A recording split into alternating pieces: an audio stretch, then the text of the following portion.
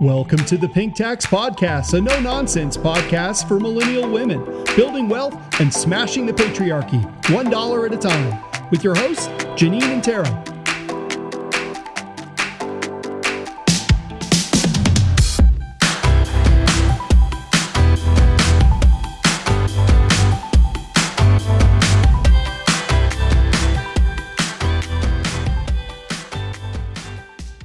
Hi, Janine. Happy New Year. Happy New Year. How was your New Year's? It was great. The family was in Hawaii over Christmas and New Year's, so it was wonderful and relaxing and warm, Nice. which I can't say Calgary is right now. No, it wasn't too bad on New Year's, but Yeah, now it's a deep how was freeze. your New Year's? I worked. Oh no. Got out earlier than I planned. That's good. Yeah, except I planned to stay an hour late, so. Fair. Can you believe it's 2020? I know. That's crazy. Start of a new decade. Yeah. Well, whatever. It's always the start of some new decade, depending on when you look at it. That's fair. Yeah. Okay, cool. But, I mean, it is the season of New Year's resolutions. So what are your New Year's resolutions for finances, your personal finances? Oh, I haven't spent a lot of time thinking about them. I don't know if I have any resolutions in terms of like things to change from a like financial like habits standpoint, but I have some goals that I wanted to achieve. I think for sure getting that $6,000 into my TFSA this year, I think will be very beneficial. We did pull money out of our RSPs for the home buyers plan. Oh, yeah. So getting a good start on repaying some of that, I think, will also be something that we're looking to do. I think I have a couple of income goals that I'm hoping to achieve. One for my, work full-time job and negotiating that this coming year. And then obviously some side hustle income. I have a number set in my head for that as well. So I think from that perspective, those are kind of where my focus is. I would like to continue to earn, double-digit returns on my investment portfolios. So that's kind of where I'm focusing for 2020, but I guess kind of boring, more of the same for me. What about you? Mine's actually, 2020 is probably going to be the year of spending. Oh, so boy. I'm planning on withdrawing some stuff. This year my car is 10 years old, probably going to need a new one. We want to do some renos on the house, so that's going to cost some money. Well, we need to buy blinds. We don't have blinds. So that can be my 2020 spending goal. There you go. We're going to, do an addition. Yeah, okay, those are a little different. Yeah. So we have that one.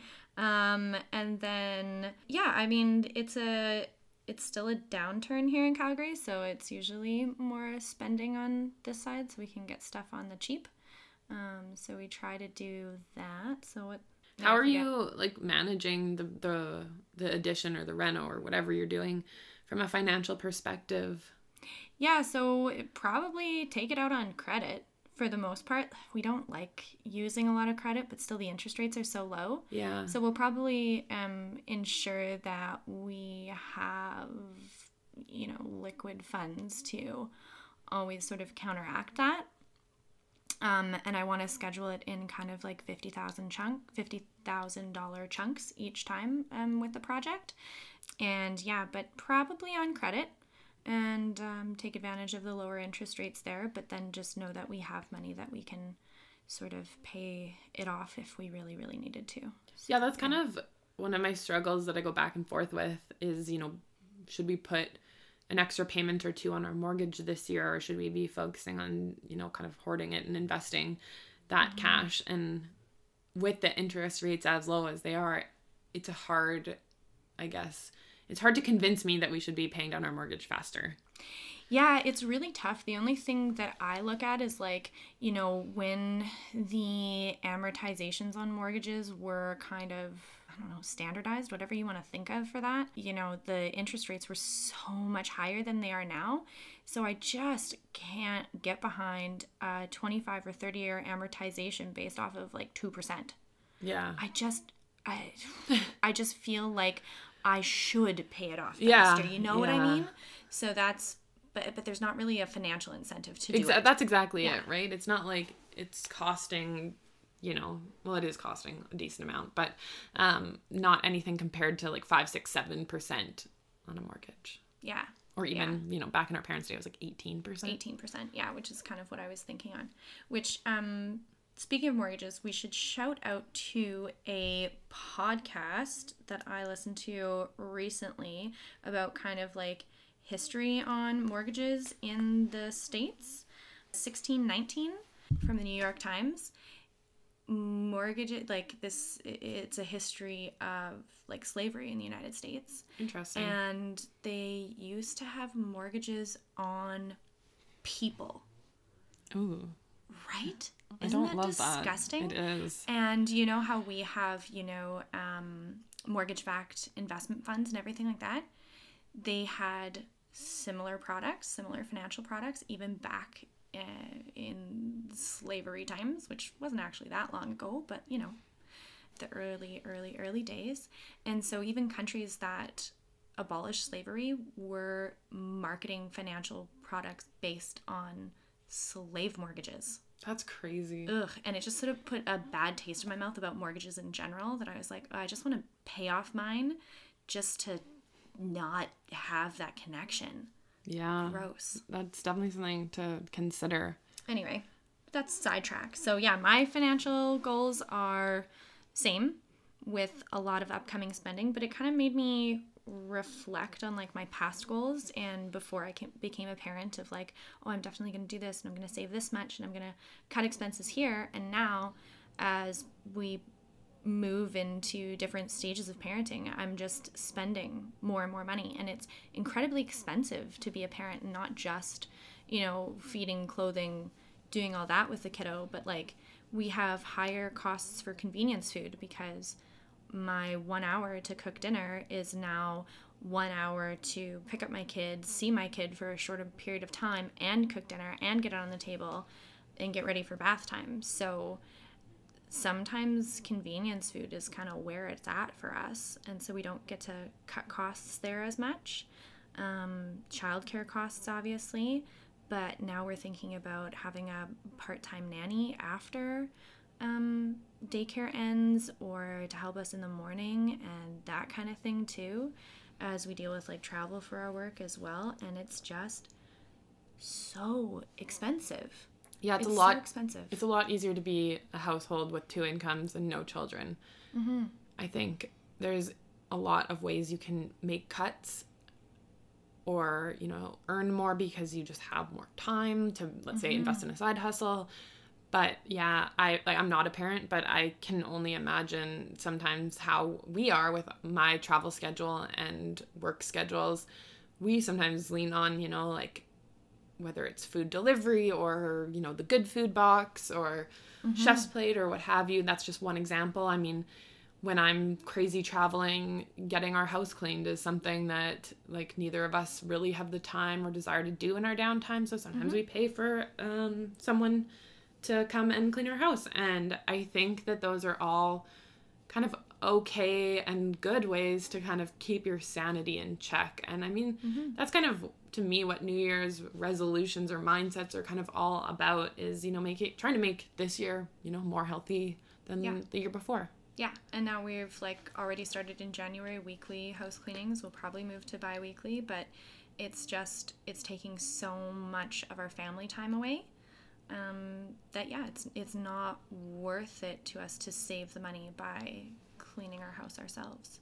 Yeah, and I mean, you're also in a great position where you kind of figured out your financial foundation before you had children. So I think like that's probably also maybe hopefully allowing you to stress a little bit less when it comes to finances. Yeah, I mean, we're definitely not stressed about it, but it has got me thinking about people who are in different positions in terms of finances and income and everything like that, and how they're managing this with childcare costs. And is it fair? Like, I've been thinking a lot about that lately. Like, is it fair that I have the privilege of making these kind of choices and not a whole lot of other people do? Is it fair that we are bringing up small children in a society that doesn't really value their care or time with their families. Yeah, and I think a good example of kind of how things are going is just looking at those $25 a day daycares and how the funding for those got cut. I think it was at the end of 2019, but we live in a place where there was one of those $25 a day daycares, like within like 3 to 5 blocks. And so that was a great benefit of living where we do in Calgary. And we were, not that I'm not pregnant, but eventually down the road we would like to have kids. So that was a great thing to think about. And it got me excited, like $25 a day daycare. That's awesome. That's way less expensive than kind of what I've heard, you and some of our other friends pay for childcare on a monthly basis. Yeah. And it just, like, it sucks that it got cut. And I mean, again, I'm in a position where we probably don't need the $25 a day daycare. We could make it work. But at the same time, it does speak to, valuing childcare and valuing people's bringing up small humans that are going to be future taxpayers. And contributing members of society as well. Like, what kind of environments are we allowing young children to grow into? And accessibility. Another shout out to a podcast. This is like the 2019 books and podcasts to listen to for your New Year's resolutions. Our accidental, 2019. Or 2020. I keep saying 2019. Yeah. What to listen to and what to read. But the Weekly Economics podcast, which is based out of the UK, and they were had one about how to fix their childcare system, and just the availability in lower income areas, accessibility by transit, having things privatized where this is now marketed to more affluent individuals who maybe have more flexible work schedules if they are working at all. And then what does it leave for the folks who are working multiple jobs, using public transit to get themselves to work and their kids to these facilities? How are we regulating them? I know that there are a bunch of unregulated day homes and all those kind of things that people are using just because it's all that they can afford. Or I shouldn't say unregulated, unlicensed. I think the wait lists are super long for daycare. I know one of my coworkers is trying to come back to work after 9 months of mat leave, and she's having a hell of a time finding a spot. Yeah, and it is like the availability isn't there, the affordability isn't there, and we can say, well, the market will price this out, but I think at a certain point, the market can't adjust for it because people are removing themselves from the market. It just becomes more cost effective for a parent to stay home or a grandparent to stay home. If you have that option. If you have that option, or you'll just find a way to not use a daycare if wages don't rise and if the daycares become too expensive, right? When we talk about wages, that is maybe one of my goals for 2020 is to get a raise for the position that I'm in. And I think I would encourage people, regardless of their gender, to, ask for a raise this year. It's uncomfortable for sure. But, 20 minutes of uncomfortableness means that potentially you are earning maybe $5,000, $10,000 more. And that can make a huge difference when it comes to paying for those necessities in a sense. I mean, I wish childcare was free. It should be, in my opinion. Like, kindergarten is free. Why isn't? Yeah, I mean, I think it should be taxpayer funded, for sure. And I think there should be an equitable, fair distribution of quality childcare. I think it should be just as valued as public education. Totally. And I think there should be an integration of folks of different backgrounds and different socioeconomic statuses as well. Well, I think we're doing a disservice having privatized childcare, segregating our children by income right off the bat. Yeah, I mean, disturbing. I think you've said this for your kid. They like the daycare that they go to. They actually they learn things. It's not just you know, babysitting all day, and like they have programs, and so it is an education in a sense. So I'm not sure why it's not looked at like kindergarten or grade 1. Yeah. Well, and I think a lot of the, you know, private, more advertised to the higher income brackets, they are more like education based. What sold me on my daycare in particular is that they were really focused on the child and the caregiver connection as well, in that relationship, because they're also learning like how to interact. They're not like tiny computers, right? We want them to be loving and caring, kind individuals, right?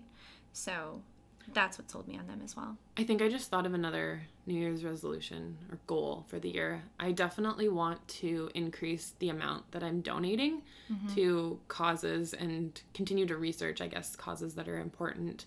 Because I think that's an area where sometimes I like end up forgetting. And you know, I think it was December 31st. I was making donations on December 31st so that I could get it in for tax time. But, you know, finding organizations probably more local that are important to me, and contributing and donating kind of more throughout the year. Yeah. And I think for me, like, to piggyback off of the income one, like, I don't just want to be influencing my own salary this year, but I think I want to influence the salary of either those that I work with or just other people, I guess, in my city or in my province and in my country as well, to ensure that everybody is able to earn a living wage. They're being paid a living wage, being paid enough for the work and the contributions that they're making to society. I'd like to start advocating for a 4-day work week as well. Oh, that would be amazing. You know, and it's so needed. And without a pay cut.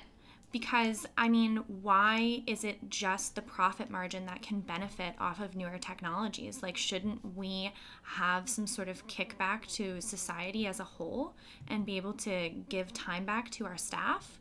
That's what I would really like to see. I would like to see sort of a mix of, you know, social governance and profitability. I want to see that for 2020, and I want to use my position to influence that. Yeah, and I just pulled up the living wage for Calgary is actually $18.15. So we have a bit of work to do there.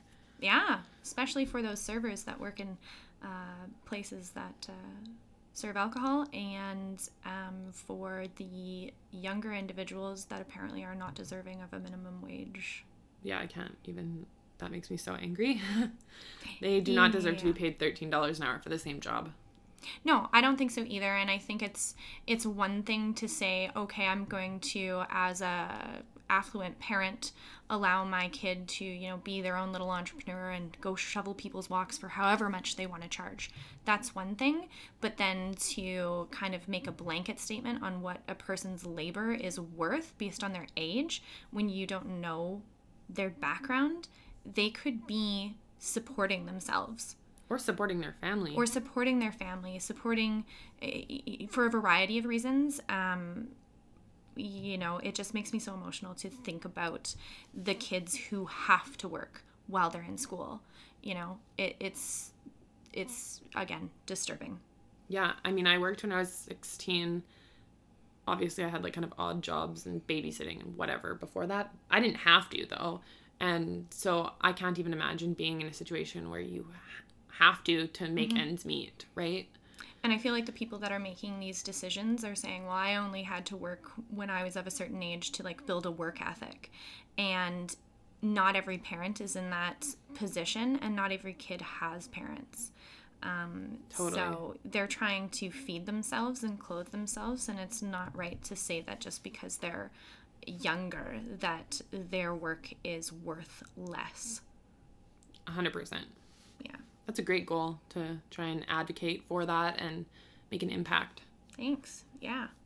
The other goal that I wanted to touch on was I'm going to try and align my investments a little bit more with my values, and see how that works out in terms of profitability. I don't have sort of like the cognitive dissonance that I guess like most folks have of like earning money off of certain corporations and that kind of thing. I mean, I'm uncomfortable with it to a certain degree, but I'm also aware that in our society, the more that I can earn, the more influence that I have. But I kind of want to see what my returns would be like if I aligned it more to my values. Yeah, that is something, we talked about I think it was one episode last season, but it is something that I think is interesting to dig further into. I want to spend some time, hopefully this year, peeling through all those reports we found. They were lengthy, and I think will take a little bit of time, but trying to understand and support businesses and be a shareholder of businesses that are paying living wages, that are having appropriate benefits for LGBTQ individuals. I think that is very important, and you can walk the walk. No, you can talk the talk, but I think you also have to walk the walk in those situations. So if you say you care about those groups, then aligning your investment portfolio. Yeah, exactly. And again, back to the 1619, I don't want to look back on history and be one of the people that was, saying they didn't agree with slavery and then actually benefiting off of it based on my investments. That makes me absolutely sick.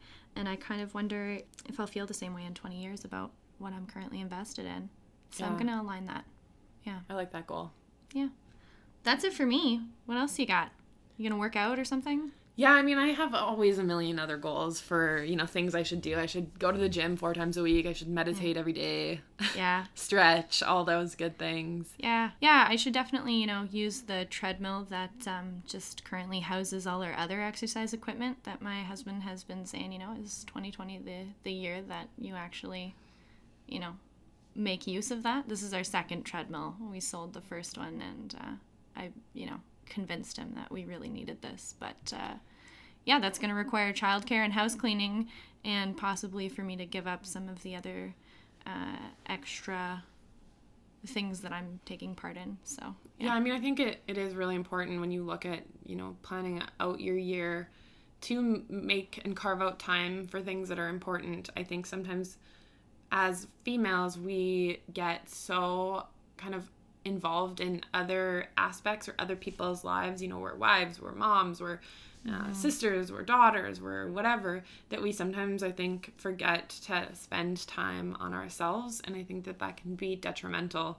when it comes to mental health. And, mental health is always an ongoing thing for most people, myself included in that. And so, maybe it is 15 minutes in the morning running on the treadmill is your sacred time that you need to be able to have your mental health be better, whatever it ends up being for you, whether that's meditating or what have you. I think it's important to carve out that time and make it kind of non-negotiable. I was reading over the break a book that said if a doctor told you need to spend an hour every day, staring at a wall, and it would make your cancer go away. Like, it was a really obscure example. Of course you would do it.